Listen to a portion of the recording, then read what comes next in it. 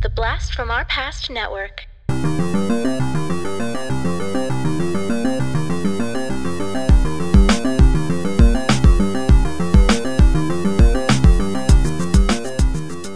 Hello and welcome to the Blast from Our Past podcast. We have a podcast that gives you full-on movie breakdowns, TV show reviews, and more, all from the things of our nostalgic past. I'm John. I'm Adam. And I'm Cousin Matt. Cousin Matt's back, baby! He's back! Our cousin Matt, who is also a lovely, lovely patron, is back.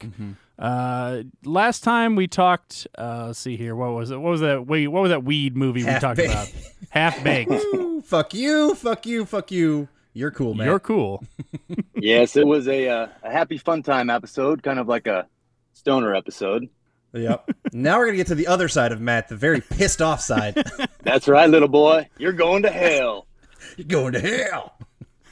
Matt is here to talk the 1999 self-titled album, Slipknot. So, Matt, why this album? I'm very fond of it. It was really the first kind of Iowa band that really made it, and then listening to it with you when I lived out in Las Vegas with you.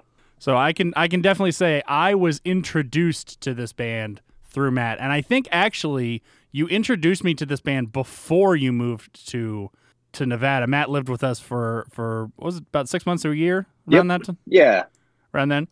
I remember before when I was visiting relatives in Iowa, you had actually showed me this album. So I'm pretty sure it was before then that you introduced it to me. Right on. And we'll find out how I felt about it later. But Adam, what was your experience with this album? And for me, I can't remember how. It might have been, honestly, like through John. It might have been Matt who gave it to John, who gave it to me. Or I got it through other methods just from hearing about it, because I was into some new metal stuff at the time. Like Seven Dust was at this point one of my favorite bands, and so I had liked other like this, mostly of this style of genre of music. So I think I just kind of heard about them. Of course, also at this time when they came out, you couldn't not hear about them. They're like, who is this crazy hard sounding band with these weird masks? Like why are they so crazy?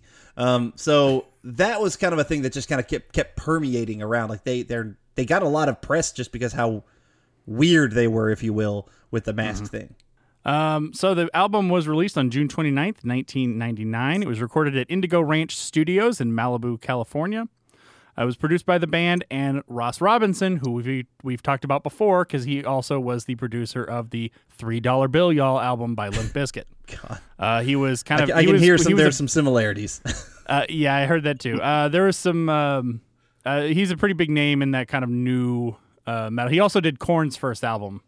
Yeah, makes sense. So stuff out of the album, along with a couple other bands, Glassjaw, the Blood Brothers. He also worked with Tech Nine, The Cure, and Sepultura. Okay, I like Tech Nine. The band. I'm gonna go through this. This is a they're in addition to having names, they also have numbers. So I'm gonna give you the number and the name, and I'll work backwards 8 to 0. Number 8 is Corey Taylor. He's on vocals. Number 7 is Mick Thompson on guitar. Number 6 is Sean the Clown Crahan, who is on percussion. Number 5 is Greg 113 Jones. Does samples. I've never seen anyone in a band whose only job was to do samples, which is either weird or cool. There are 2 number 4s. Number 4 for Jim Root played guitar only on Purity, and then number 4 Josh Brainerd played guitar on all the other ones besides Purity. So there might have been a change in personnel there. Yeah, I think Jim Root is the one who eventually kept on with the band. I think the other guy ended up leaving after this album. Okay. Number 3, Chris Fain on percussion, also credited as on Vomit. What a name. Which we'll talk about when we get to that point. Number 2, Paul Gray on bass. And number 1, the indomitable Joey Jordison on drums, well known in the drum community. And number 0, Sid Wilson on the turntables. Okay. So we have a samples and a turntables. Yes. Okay. So quite a group. Adam, I know you've got some more fun facts for us before we dive into the actual songs. Sure. The album peaked at number 51 on the Billboard 200 chart. It went double platinum and remains Slipknot's best-selling album. A reviewer from allmusic.com would rate the album highly. It actually got pretty good favorable reviews kind of across the board. And he wrote about it. You thought Limp Bizkit was hard? They're the Osmonds. These guys are something else entirely, and it's pretty impressive. I thought that was a funny little call out. And I want to say, as I mentioned, I was kind of pretty much into nu metal. Not so much the Limp Bizkit rap rocky stuff, and I will just throw out there that's one of my, and most of those, when that stuff happens on this album, it's my least favorite part of the album. But like their metal stuff is really good, and I like more of the metal side. And for me, my favorite Slipknot album, if I have to call it, is probably Volume 3, the Subliminal Verses. To me, it's a little bit more also melodic. I really like a lot of they have a little bit more melodies. When Corey Taylor actually sings, that guy can fucking sing. Like, he's a good singer. He's also a good screamer. But when it's like just the screamy stuff, that I was kind of intimidated as a kid getting into this album because it is harder than a lot of the other stuff I listened to at the time. It took me some time. I got a little bit older and I was allowed listening to more of like the screamy stuff and got into a little bit more so I could like Lamb of God and Pantera. Killswitch Engage is one of my favorites, but they do a great job of like mixing the scream with the melodic stuff. That's why I think I tend to prefer bands that kind of can do both, and Slipknot has shown through time they're definitely one of those bands, so I like that. And I do, per request from Matt 80, you asked me to review a whiskey today. Absolutely. Is that right? Yep. Do you happen to have it yourself? I've got a bottle right here in hand. Oh, yes. All right. We're going to do this together. So, we're going to do this together. All right. So on one of my other shows called our Cartwright Presents Curb Your Enthusiasm, hashtag check out our Patreon for that. But I review whiskeys every episode, and it means we're going to be taking a little trip today to Adam's Quickie Whiskey Corner. Welcome to Adam's Quickie Whiskey Corner. And today we are going to be reviewing the Slipknot's branded whiskey number 9. And specifically, Matt, you requested the red cask. Yes, absolutely. For one, I love the bottle design. And, just Slipknot, I feel like they're a little more satanic than most bands. So the red cask makes sense. Yeah, it looks bloody a little bit. You got to appreciate that. Got some corn with some symbolisms on it. So this is Iowa whiskey. And one thing that, Matt, I don't know anyone who appreciates Iowa more than you. You've always been like, Iowa's got the best dirt to grow anything. Iowa's got the best, pigs for pork. It's got the best Anderson Erickson milk's the only milk I'll ever drink in my life. Anderson Erickson, dude, you got to admit. Have you ever had that eggnog? It's milk. It's fucking milk. You can't my God, tell dude. the difference. Oh, and their chip dip and their cottage cheese. Oh. Iowa people love AE stuff. But what I want to give credit to you for, Matt, you're an Iowa homer, but the thing is that you were just talking earlier, you're not someone who never tried other places. You moved out to Vegas for a bit, you have tried other stuff, and you opted to go back to Iowa because you love it. You absolutely know you love it. And so I think it makes total sense that Slipknot, which is the band, there have probably been some other things and bands and whatnot that have come from Iowa, but nobody has really embraced it like Slipknot has. They've absolutely pushed themselves as a part of Iowa, and you got to appreciate that. Absolutely. So, all right. So I'm going to read the back of it because I always think the backs of whiskey bottles are pretentious and hilarious. Building on the success of Slipknot's award-winning number 9 whiskeys, Red Cask takes Cedar Ridge's aged bourbon and rye whiskeys and finishes them for an additional year in estate-owned red wine casks before expertly blending them for the most recent release. The red wine finish gives a new dimension of flavor, body, and finish to the final product, all while packing the punch Slipknot number 9 fans have come to love. So it's a blend. So this already, it's not a bourbon. It's a mix of bourbon and rye whiskeys. So it's basically a bur rye, and then they age it in red wine whiskey. So, all right, Matt, let's do it. We're going to be as pretentious as possible. I do want to give a shout out to the guy who makes it. His name's Murphy Quint. Nice. And yep, so check him out. He's with Cedar Ridge. He does a lot of good quality other whiskeys. Yeah, no, Cedar Ridge is a pretty popular brand out there. So, all right, let's give this stuff a smell. Man, I do get the nice red fruity grape from the wine myself. And Absolutely. I like wine, particularly Cabernet. So I like those dark reds. Bark red flavor. Yeah, so I'm getting that. I like how you have your glass neat. Yeah, I'm a neat man. I'm a nice. I got even a fancy ass glass for it too, because I'm a pinky raised fancy boy. But I'm getting some of the rye spice, some of the rye smell, like almost bready notes on top of it as well. I'm a big old whiskey nerd about it, but let's drink it, buddy. Cheers to you, Matt. And I had to say, I had to look up where they were from. It says they're from Swisher, Iowa, which I had no idea where that was. It's kind of like halfway between Iowa City and Cedar Rapids. Okay. Very smooth pleasant for a mix. Corn sweetness, yeah. Some spiky rye notes, like it's a rye spice, I mean. And then at the end, it kind of comes in and kicks you right in your nuts. Yeah, good old, I like a good nut kick. But yeah, it's not, it's about $60, and it's 48% alcohol, so it's 96 proof, which is pretty good. You know, it's I can go up pretty higher than that, but it's better, way better than like an 80 proofer, which is super easy to drink, like a little too smooth, in my opinion. This actually has some flavor to it, so yeah, this is solid, Matt. This is a pretty good call here. Thank you. I figured, a good way to introduce one of your passions into this podcast. Absolutely, it's a good way up. Anytime, John, you want to do a tie-in whiskey tasting, I am always down for that. Of course you are. Because I can just write it off. And we talked about it on our show, John. It's a write-off now. It's become a write-off.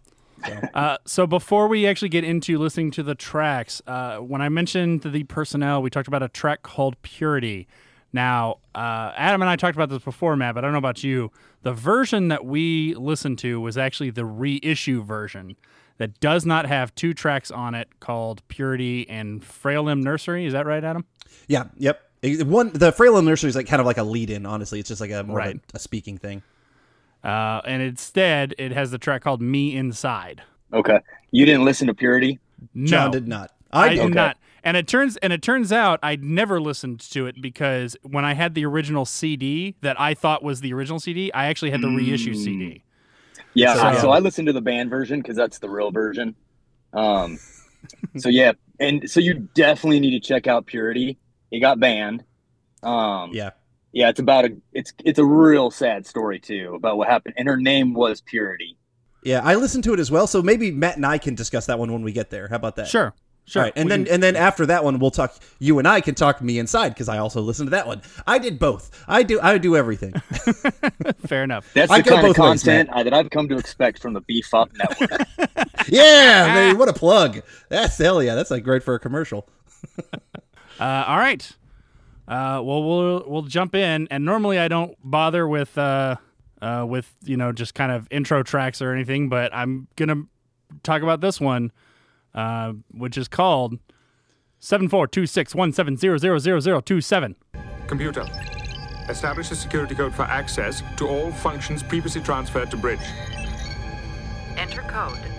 173467321 Charlie 32 789777 643 Tango 732 Victor 731178888 732 476789764376 lock.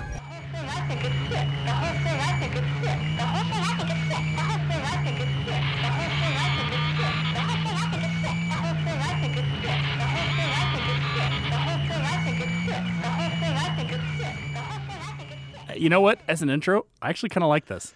I think it's a perfectly weird setup. The whole thing I think is sick. It leads perfectly into the next song. It's got these weird, freaky sounds. It fits great for like a heavy metal, and also kind of electric side stuff that they've got here. So when I saw Slipknot back in the year 2000. In the year 2000. Sorry. You came through. I was waiting for it.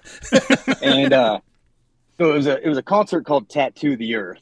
This preluded Ozfest. Basically, Ozfest kind of just took all those bands after. But Tattoo the Earth was in 2000. I just graduated high school. And, the day was coming to an end. and I had already heard Slayer that day. I already heard Seven Dust. So it was just kind of a Nice. really, really fun show. And Slipknot was the last to go on. And they played that 74261700027. But they played it for 10 minutes, it seemed like. I mean, it just went on and on and on. And, we're just kind of just waiting and waiting. And then, we're all kind of just looking around at each other like, come on, bring it already. And the stage was covered with this humongous black flag that had the satanic, what is that, the Pentecostal or Pentagram. Pentagram. And a huge flag covered the whole thing. And then when the second song they came on, the flag dropped, and then everybody just kind of looked at each other, and then just mass chaos pursued. The craziest mosh I've ever seen in my life. I do like that. Kind of like you take something almost to the point of lunacy, and then boom, hit them with the intro, and I think that does make it effective. Speaking of effective, let's move on to the first actual song called Sick. Enemy, show me what you wanna be. I can handle anything, even if I can't handle you. Mentally, either way it better be. Don't you fucking pity me. Get up, get off. What the hell am I saying? I don't know about malevolence. Sure as hell take it, and I want somebody to step up, step off. Walls, let me fall. Fuck you all. Can I quit? Don't let me slide till I drop the ball. Fuck this shit, I'm sick of bitching going down. This is the war. I think this is a great intro song. It hits you right in the gut, right from the get-go. Very percussive intro, hard, just boom. It's metal. It's in your face. It sets the tone for the whole rest of the album. Here comes the pain. Dude, I love that. Yeah, they had that super fast, like so much percussion at first, and then they had to stop for a second, pick up the pace, boom, and then they go even harder. Like, it was awesome. Great way to start this song and start this album with those two things. You're getting almost auditory overload at the beginning right here, and it's in a fun way though. Have you ever seen Mushroom Head, John? That sounds No, like I a have penis. not. Is that a penis thing? That's totally a penis thing. Stamp. No, so another one of a really cool band, but they're not as well known as Slipknot, but they're called Mushroom Head. They have a lot of percussion. If you ever get a chance, you should check them out. But what do you think about the double bass here? I mean, I do not play double bass just because that's never been something I myself has been interested in really learning. I have a lot of respect for the guys who can do it really well. I'll be honest, it sounds a little mechanical, which leads me to believe that some of it was actually probably generated through MIDI or something like that, which is actually fairly common in recordings and stuff like that, because it has to be exactly perfect to be effective. Honestly, it doesn't bother me, even if it is done through MIDI, because it's the impact of the final product that is more important to me than necessarily than the method that they got there. So I think it as its musical intent is very effective. Where would you put this in as far as intros, like as hard as it goes? Because we listened when I was out there. We listened to a lot of stuff like Rammstein, and I think a lot of Rammstein kind of comes out with these guys. I think that might have influenced them a little bit, just because you hear a lot of kind of industrial like songs. Right. It's a great opening. I can't think of. I mean, off the top of my head, I can't think of anyone that I would call like a harder opening to a song that I can necessarily say anyways. The one I wrote down to be very poetic or pretentious, whatever you want to say. It comes together like a melange of cacophony, in making the ear, in a very pleasant, but hurting fashion. Like, you're feeling like the pain, honestly, because like the song it seems to be. I kind of go into some of the actual meanings, and I think and a lot of this anger is a theme in this album for sure. But this one is basically about fighting back, I think, and possibly even getting bullied, but basically pushing back pretty hard. This one is drunk Adam personified. I mean, just this is a war. Exactly.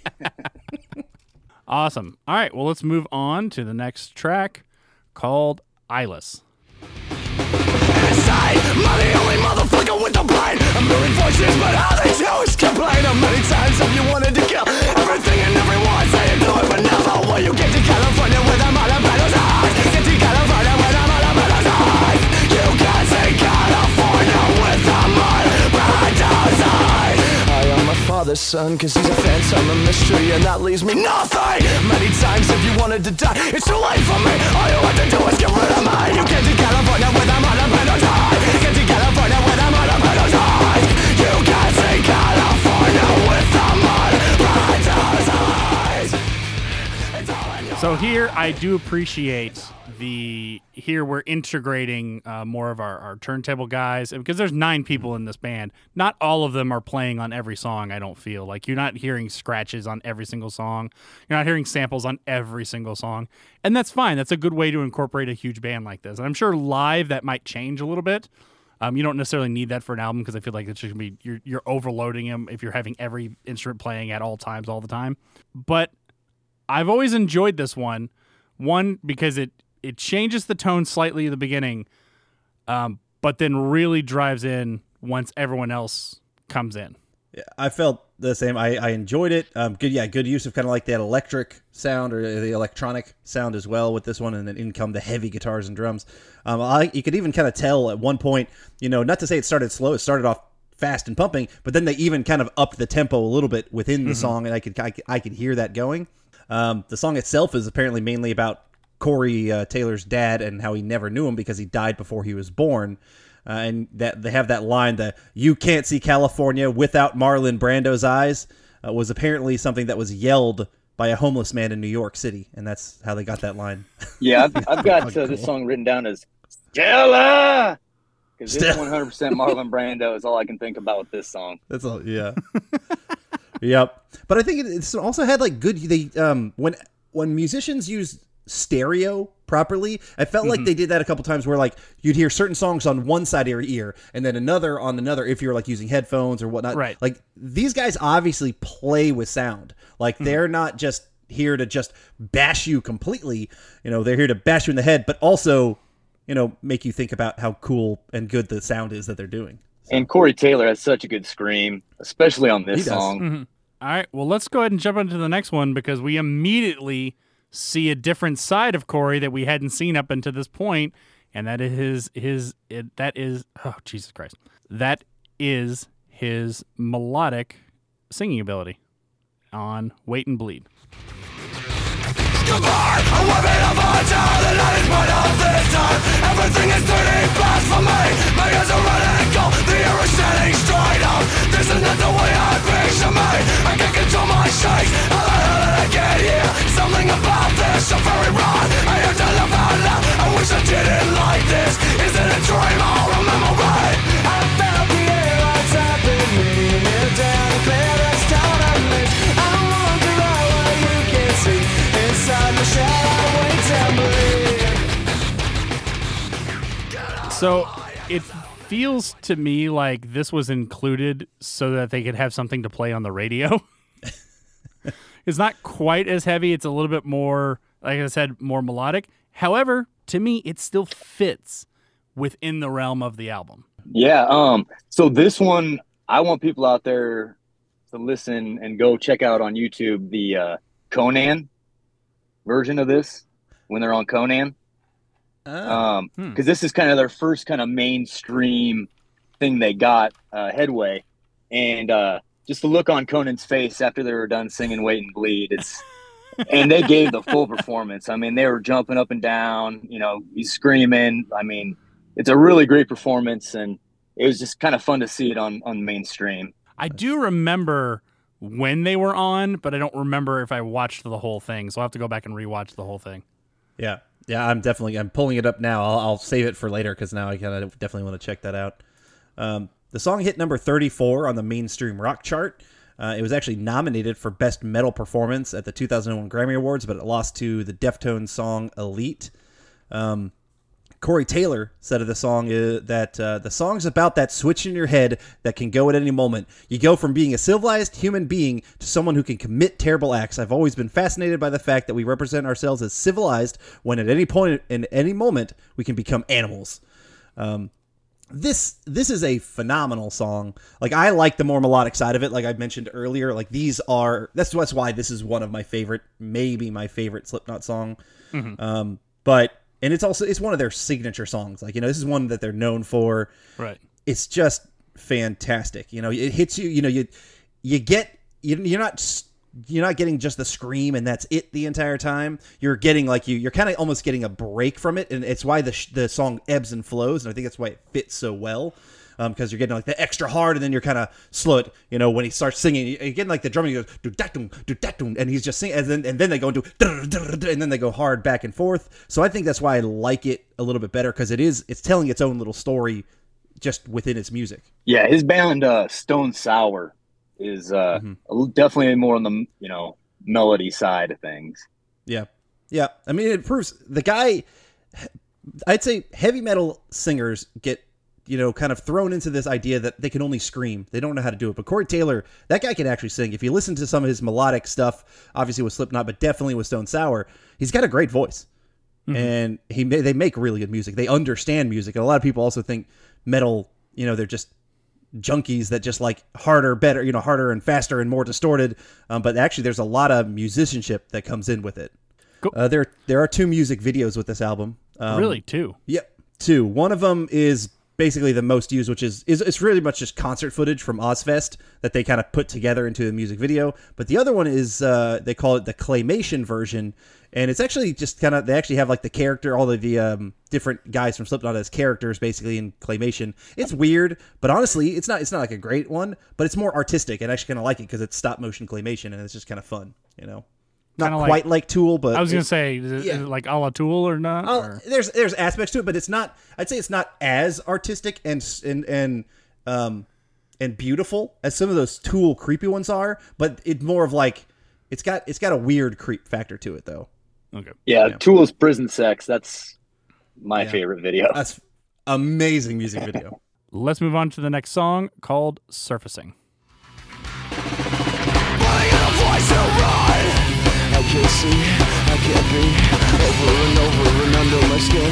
All this attention is doing me in. Fuck it all, fuck this world, fuck everything that you stand for. Don't belong, don't exist, don't give a shit, don't have a judgment. This is probably my second favorite song on the album. It is one of the, I'm one of those people where if I'm having a bad day and I consciously need to calm myself down, if I'm listening to music to do that, I don't go to soothing music to do that. I basically have to steer into the skid and go harder to basically just get it out. And that calms me down. And this is one of those songs that I can go to if I just need to like scream in my car or something like that. I will put this one on, scream along with it. Also, that weird little siren sound that they have on there, I love the fact that about halfway through it changes beats, and you don't notice it until like after it's happened, where it feels like it's on one beat and then all of a sudden it's on another beat. And I think at first I thought the band changed, but I think they just changed the beat. But I think the way that they do it makes you it's like an auditory illusion. That you think that something has changed when really it's just they just changed the beat, or they just changed the part, not the beat itself. Yeah, good feedback. Distortion sounds of this one. Potential meaning for this one is kind of like almost like an anthem for people who society, the society doesn't care about, and that because they're different from the crowd and they don't care about fitting in and they're just angry. A lot of anger with the song. Good double bass, fast and hard. I like this one. Yeah, this was a solid song. Yeah, this one's got a lot of like industry type rock that I was talking about with Rammstein type feel. I agree. Yeah, fuck it all, fuck this world, fuck everything you stand for. And younger myself loved that, but now I listen to it today, and I got 3 little kids, and I'm like, no, this world's cool. Yeah, exactly. You hippie. You've lost your way, Matt. I know. Trust me, I know what it's like. Yeah. I know what it's like when you have to be all happy, hunky dory, even when it's not. You know what? But you got all right. You missed out on Cocomelon, so be proud. There, yeah. You poor bastard. No, but I had to go through Little Einstein, so There you go. to each their own. Enough said. All right, well, let's go on to the next one, which honestly for me is my favorite song on the album, and that is "Spit It Out." Did you never give a damn in the first place? Maybe it's time you when the tables turn. Cause in the interest of all involved, they got the problem solved. And the verdict is guilty. Bad illegal mates, I'm away of air to try and stop, drop, or no. You were dead from the get-go, been motherfucker. To my gosh, stuck away, scared of me now. Then you tell me that I thought always is and never was. Don't measurement of beer, some vinegar. Don't tell me, ask me, think I fear your bullshit. Just another dumb bum jumping up this shit. Is another way to break through the noise. Another circle that has had you guys have been. Gotta be that way if you want it. Sanity, literal profanity, yeah, man. Smash!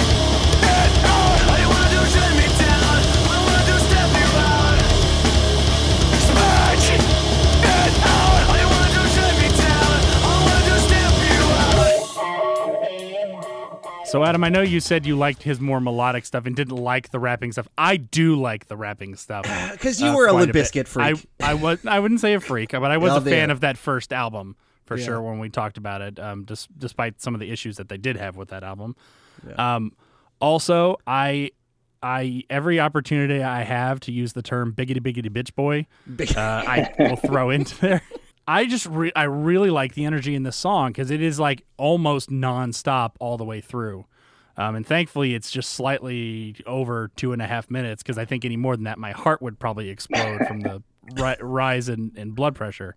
So to me, it's the energy that gets me through this song. And it does have good energy, and it's almost a mix of speed rapping and speed metal for this song. So I do like this song. It's I'm not a big fan of like the rappy portions in general, and see it some of the other later songs as well. But in general, this is a good one. This was their second single. It didn't chart in the U.S., but it hit number 1 on the rock and metal charts in the U.K. Nice. So it was they're still pretty popular, and it does have a music video as well, which I watched, mostly concert footage with some like Shining stuff. They kind of did some Shining parody stuff as well. So some homage to horror stuff. But I mean, this was a solid song. Yeah, this is hands down my favorite song. This was the song I wanted to hear the most when I was at their concert. This was a song that just got me going, and there's a little background to this song too. There was a local station, 107.5. They no longer exist. And that was one of my favorite stations. The first concert I ever went to was Alanis Morissette, and I won tickets at 107.5. 107.5 was ones they had this thing called Dot Fest, and this was even before Tattoo the Earth. And they were pushing Slipknot. Well, another local radio station called 103.3 Laser, they won the whole rock wars really, and 107.5 is no longer, but Slipknot won the band battle because 103.3 was trying to push 35-inch Mutter. So if you ever get a chance, check out 35-inch Mutter. They are more of the Limp Bizkit type, even more so than Slipknot.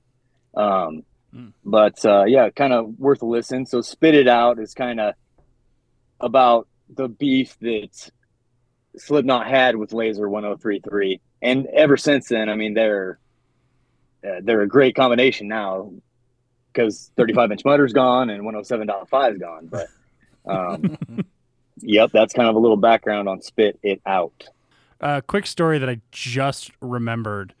I had a former student who was working at the local guitar center, and I went in one day and he was there and we were talking and he goes, "Oh, you're never going to believe what happened the other day." He goes, "Corey Taylor came in and he's like, he's going to record something." So he literally bought like $20,000 worth of equipment out of the guitar center because he was like, "All right, I need a drum set. I need this. I need that." He basically just bought everything he needed to record whatever he was doing. Nice. Which was really funny. Sorry, that just came to my head. All right, well, let's go ahead and move on to the next one called Tattered and Torn.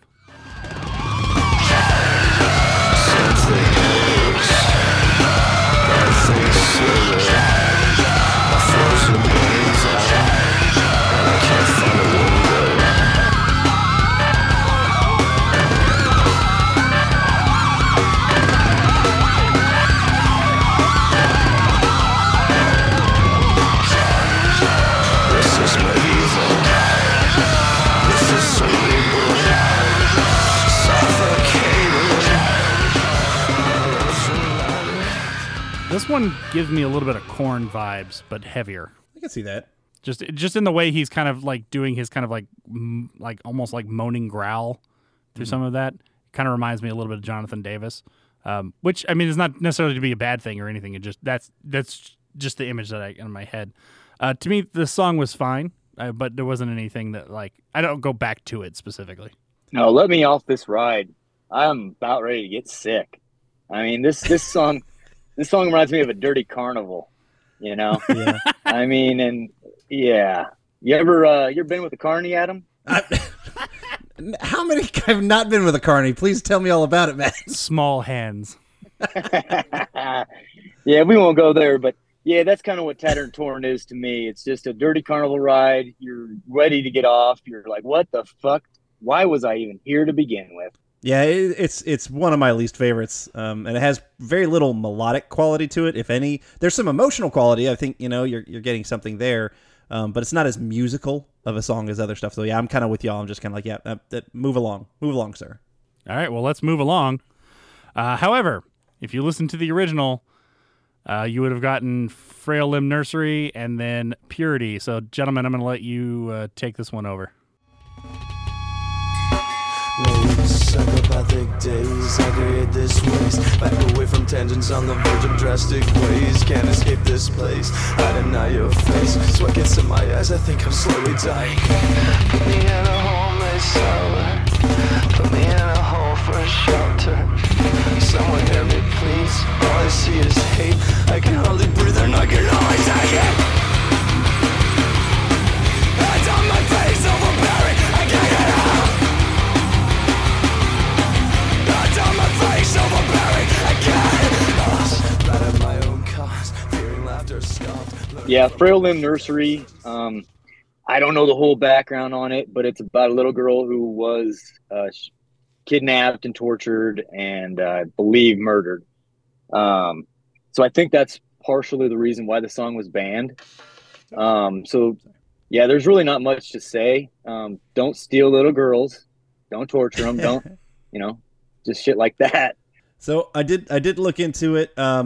Yeah, so these were omitted from the albums, was put in the reissue because it was inspired by a story that was published online about a girl named Purity Knight who was kidnapped and buried alive and all that kind of stuff, and probably terrible shit happened to her.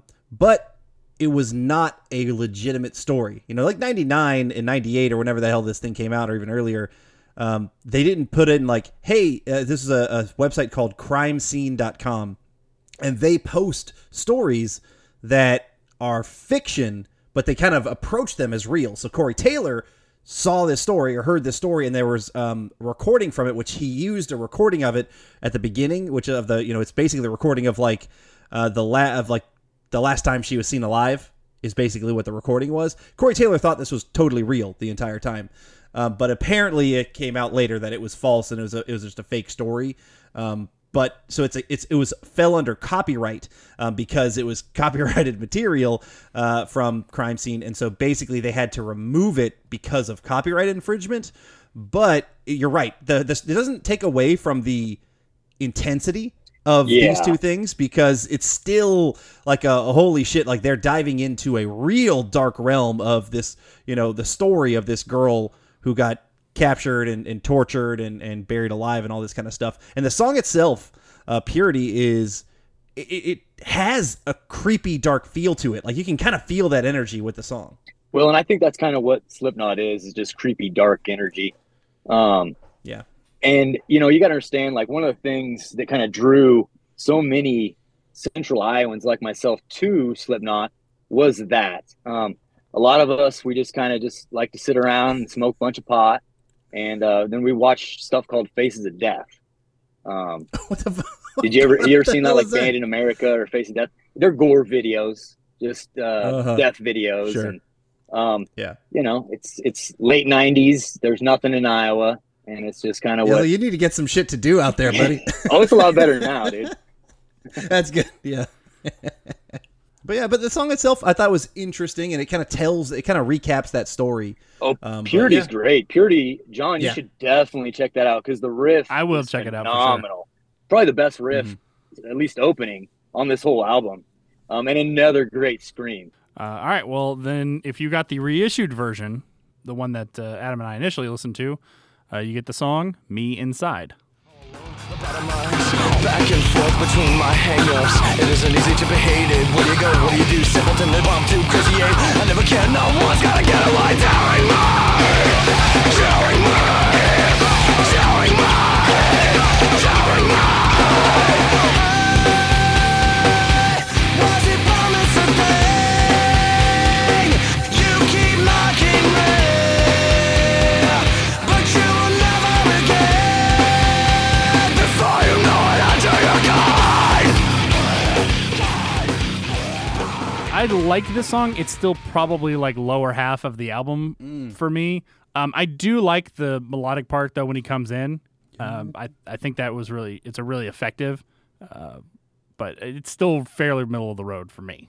Yeah. I honestly would probably put it as my second favorite behind Wait and Bleed, and then I would have Spit It Out after that.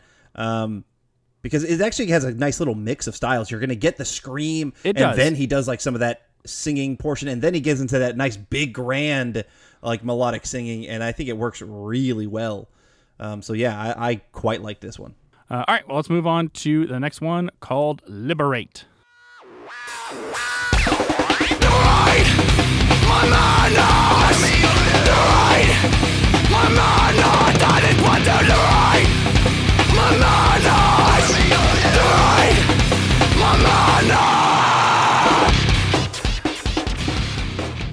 So immediately I had three things come to mind. One was, I really like this opening lick. It's very simple. It's still really effective. Two, I'm like, okay, I get a little bit of Limp Bizkit vibes here at the beginning. And then there's that little part that you kind of ended on right there where it honestly sounded like Power Man 5000. Oh, Yeah. okay. But it was still a fine song. Yeah. Like when this one comes on, I headbang to it just like with the rest of them. And there's nothing that grabs me in the song, but there's nothing I dislike about it. I felt the same. I thought it was a decent one. I liked the line of the "Liberate my madness." Yeah. Liberate my madness. And it's kind of allowing yourself to just go fucking crazy. I think that fits well. And so yeah, this is a solid, I'd say, middle of the road song. Yeah, I love the line, "I can't see from here, but I can smell your fear." And then it jumps into that, da, da, da, da, da, you know. Yeah, a lot of going on in this song. One of my favorites. All right. And we're on to the next one called Prosthetics. I fucking knew I'd be mine. I fucking knew I'd be mine. I fucking knew I'd be mine. But I'm back down. They did not have an open window. You left the fingers glazed. Too perfect for too careless. I couldn't help myself. I just took you. Damn it, man, I knew it was a mistake. Damn it, man, I knew it was a mistake. Damn it, man, I knew it was a mistake. Damn it, man, I knew it was a mistake. Get a little bit. I feel like I get a little bit of industrial influence here, a little Deftones, a little Nine Inch Nails influence into their song. If this is the one I'm thinking of, I felt like it was a little too long. Sure, yeah, it's almost 5 minutes. But again, fine. Yeah, very industrial. That's what I had too. Real long drama intro, and it's got like sex slave vibes to me. Yeah, well, yeah, you're not off.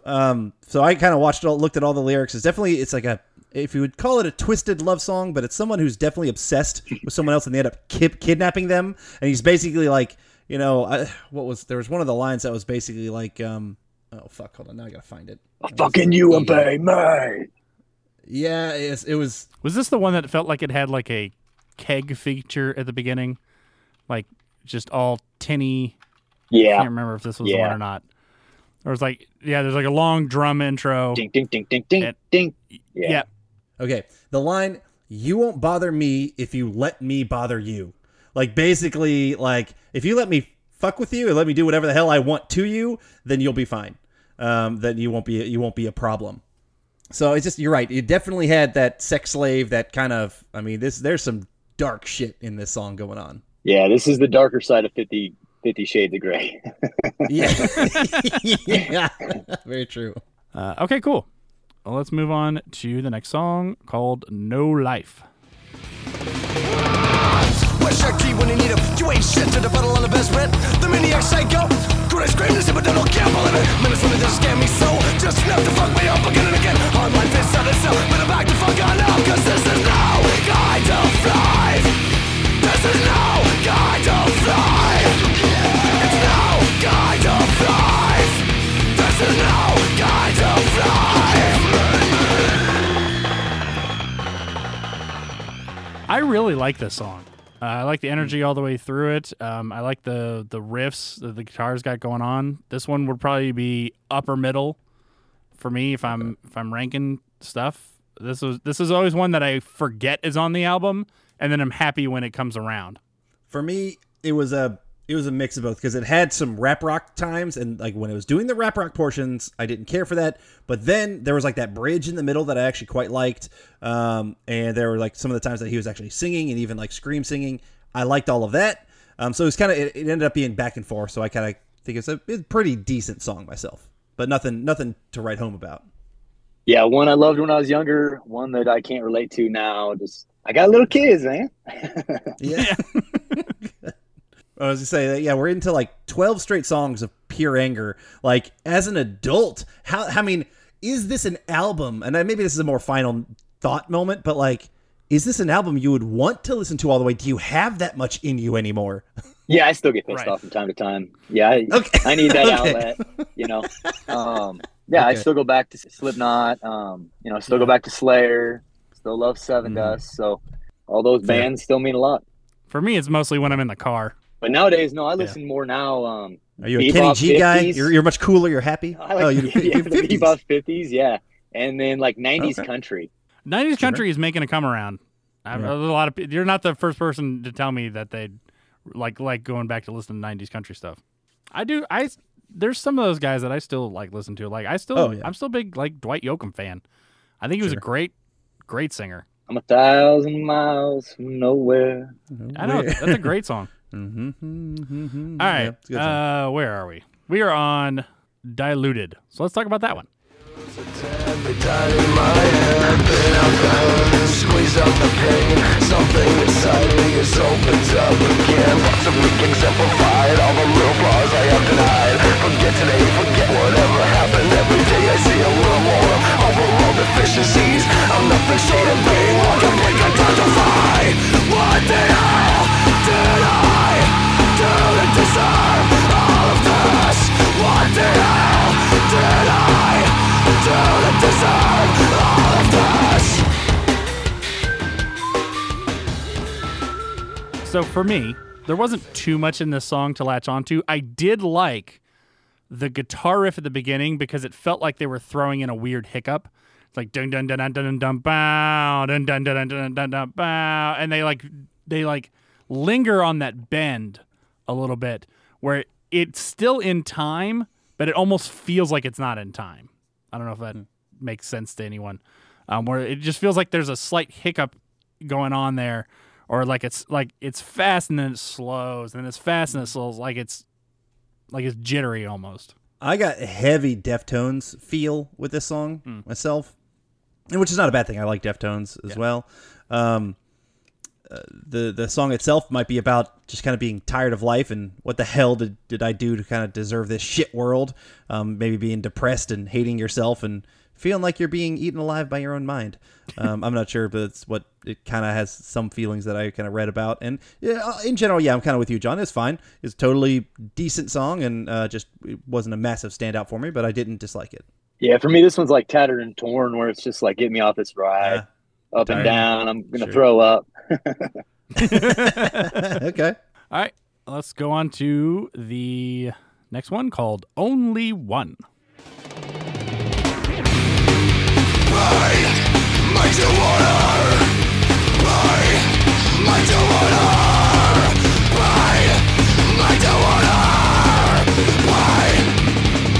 I'm not the second coming, I'm the first wave. Better get an army cause the fire let me unscathed. You bet your butter Neller on the top of the ship pile. So stick around cause it gets you in just a few. Step out the octung, get back or get stung. Idiotic sense of yourself, are you that dumb? Title leads to me, totalitarian, the one and only motherfucking top of the world, man. I can't stand it, planned it, gonna crash landed. In other words, consider me branded. Another version of me, another version of you. Both birds, what you gotta do? Every time I hear the beginning of this song, I keep expecting it to lead into Rob Zombie. Oh, it does very much have that sound. Very much sounds like I'm going to start doing Dracula. Almost Superstition, fear. Yeah, and I'm jealousy. almost certain if it's not the exact same sample, it's very, very close. It might actually be the exact same sample. I'm not entirely sure, but the song itself is okay.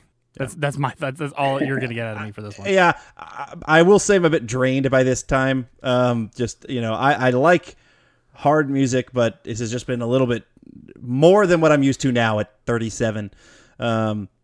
It's getting more and more of it where I'm just like, all right, I need a little break. I need a little slowdown. Like, give me something. And some of like the harder rap rock stuff in here, obviously I didn't care for. But I like the line, the only one of us walks away. Like, obviously he's one to fight somebody and is going to come down to one or the other or something is kind of what I got. Yeah, I would have to seek this song out. Like, there's a lot of songs on this album. So, it was when I was younger and I was listening to it much more. There would be some songs I would kind of come in waves and spurts. And this was one of those songs where, really depending on the mood. Because, only one of us walks away. You've had enough with this person and you're going to fucking kill them. All right. Well, that brings us to the last official track on the album, which is actually kind of 3 tracks in one. Yeah. So we'll start with the first one, which is the official song called Scissors. I played doctor for 5 minutes flat before I cut my heart open and let the air out. 3 bugs, a pound of dust, some wind spilled before me in the strangest manner that had took away my tears found as it lies out when my time is right open. Yeah, this song did nothing for me. Yeah, I'm the same way. It felt like it made sense as an ending kind of song for the album because it was like long. It's like an 8-minute song on its own or something like that. It kind of devolved into madness, and I think that totally fits well with the themes and the vibes of the album. But I was just kind of done with it by the end of this time myself. Yeah, I don't know. I think they're kind of like Halloween rock. If there's such a thing. And that's a lot what this song is. And it's perfect. The description, the title, Scissors, I mean, that's perfect. But it's definitely a song that I never wanted to listen to or seek out. Sure. So if you listen to this, there's about 4 or 5 minutes of silence, and then there's a section which actually has a track name called Mudslide. And it's basically just a conversation between the band members along with Chris, the percussionist, vomiting. Yeah. Because they are all watching German scat porn. Something about pudding, I think, in there. Just pretend it's pudding. Yeah, not good. That is nothing. No knocks to anybody fetishes out there. Not fetish shaming. That's one that I never have been able to get into. That was more. It was just a shock. It was just to watch shock things. Same reason why we watch the death videos and stuff. I mean, sure. Yeah, yeah. I definitely watch plenty of shock porn. And there's still stuff today. I mean, 2 Girls, 1 Cup. Yeah. Yeah, exactly. And I believe, because I don't actually have this on my online one, so if you get the online one, they actually have separated Scissors with the final hidden track, which we'll talk about in a second. But the Mudslide one in the beginning is not anywhere on it. No, not separate. No, it's not on the I couldn't get it on my Spotify pretty much without searching for it separately. Yeah. But yeah. And then that brings us to the hidden track, Oh Bother, called Eeyore. No side to say, I didn't get to kill you. Rhetoric, better look both ways. I gotta get enough food. Stein, what the fuck is up?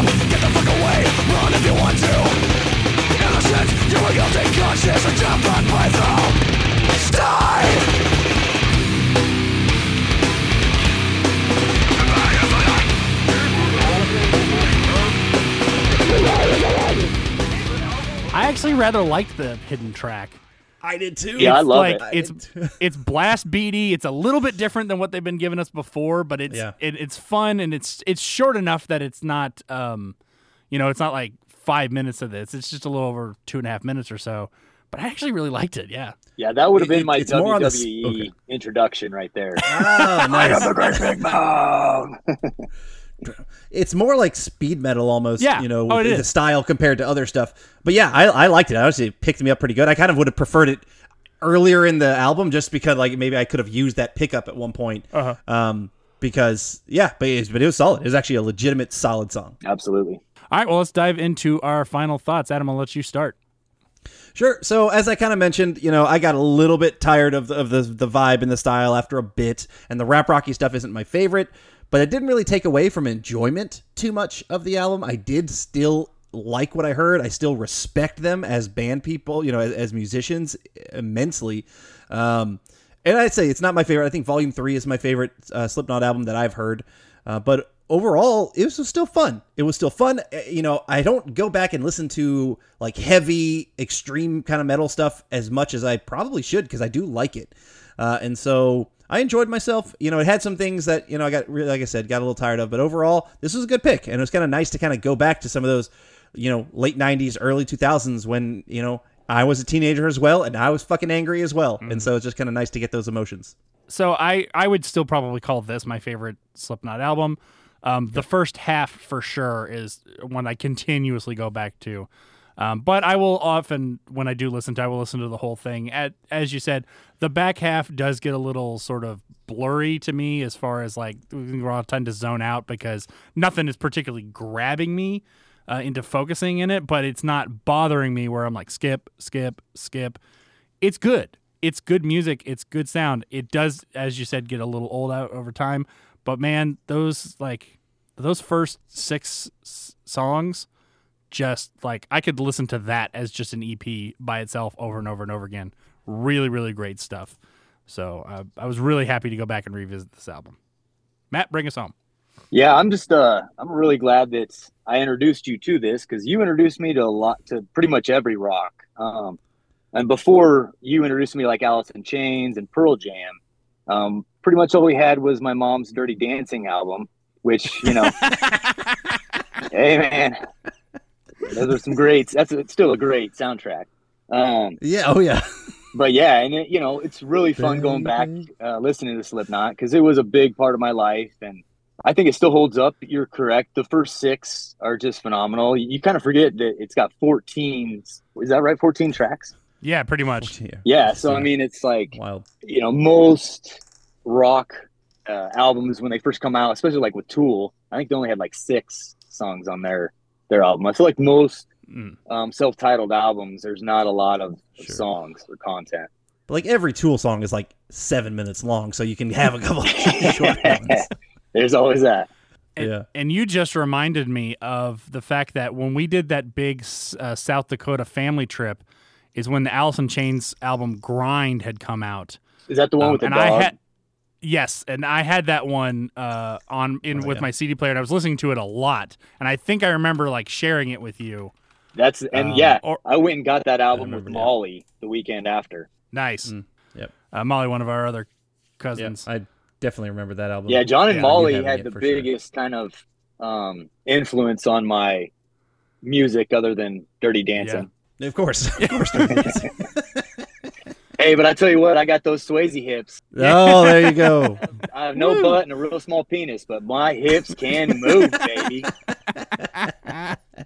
That's all that matters. That's all the ladies need. Matt, thank you so much for joining us. Thank you so much for suggesting this. It's always fun to have you on. Always a fun conversation. Thank you, gentlemen, and thanks to Beef Up Network. Woot woot. All right, that was our review of the self-titled album, Slipknot. Please join us next time as Adam and John lawyer up to break down the 1997 film The Devil's Advocate, discuss the TV show Law and Order, and recast The Devil's Advocate using actors of today.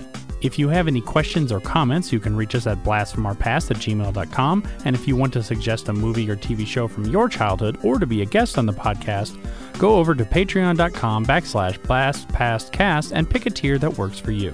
To find us on social media, search for @BlastPastCast. So until next time, I'm John. And I'm Adam. And thanks for joining us. See you next time.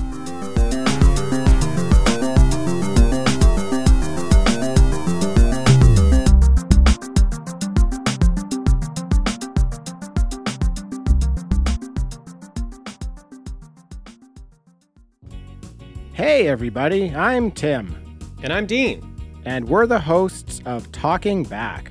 We're a retro-based podcast covering movies, comics, video games, and more. Check us out every Monday where we hit the rewind button and dig into some of our favorite content from the past. We like to keep things fun, lighthearted, and informative. Do you feel like you need more nostalgia in your life? Then check out Talking Back. We're available everywhere podcasts are found.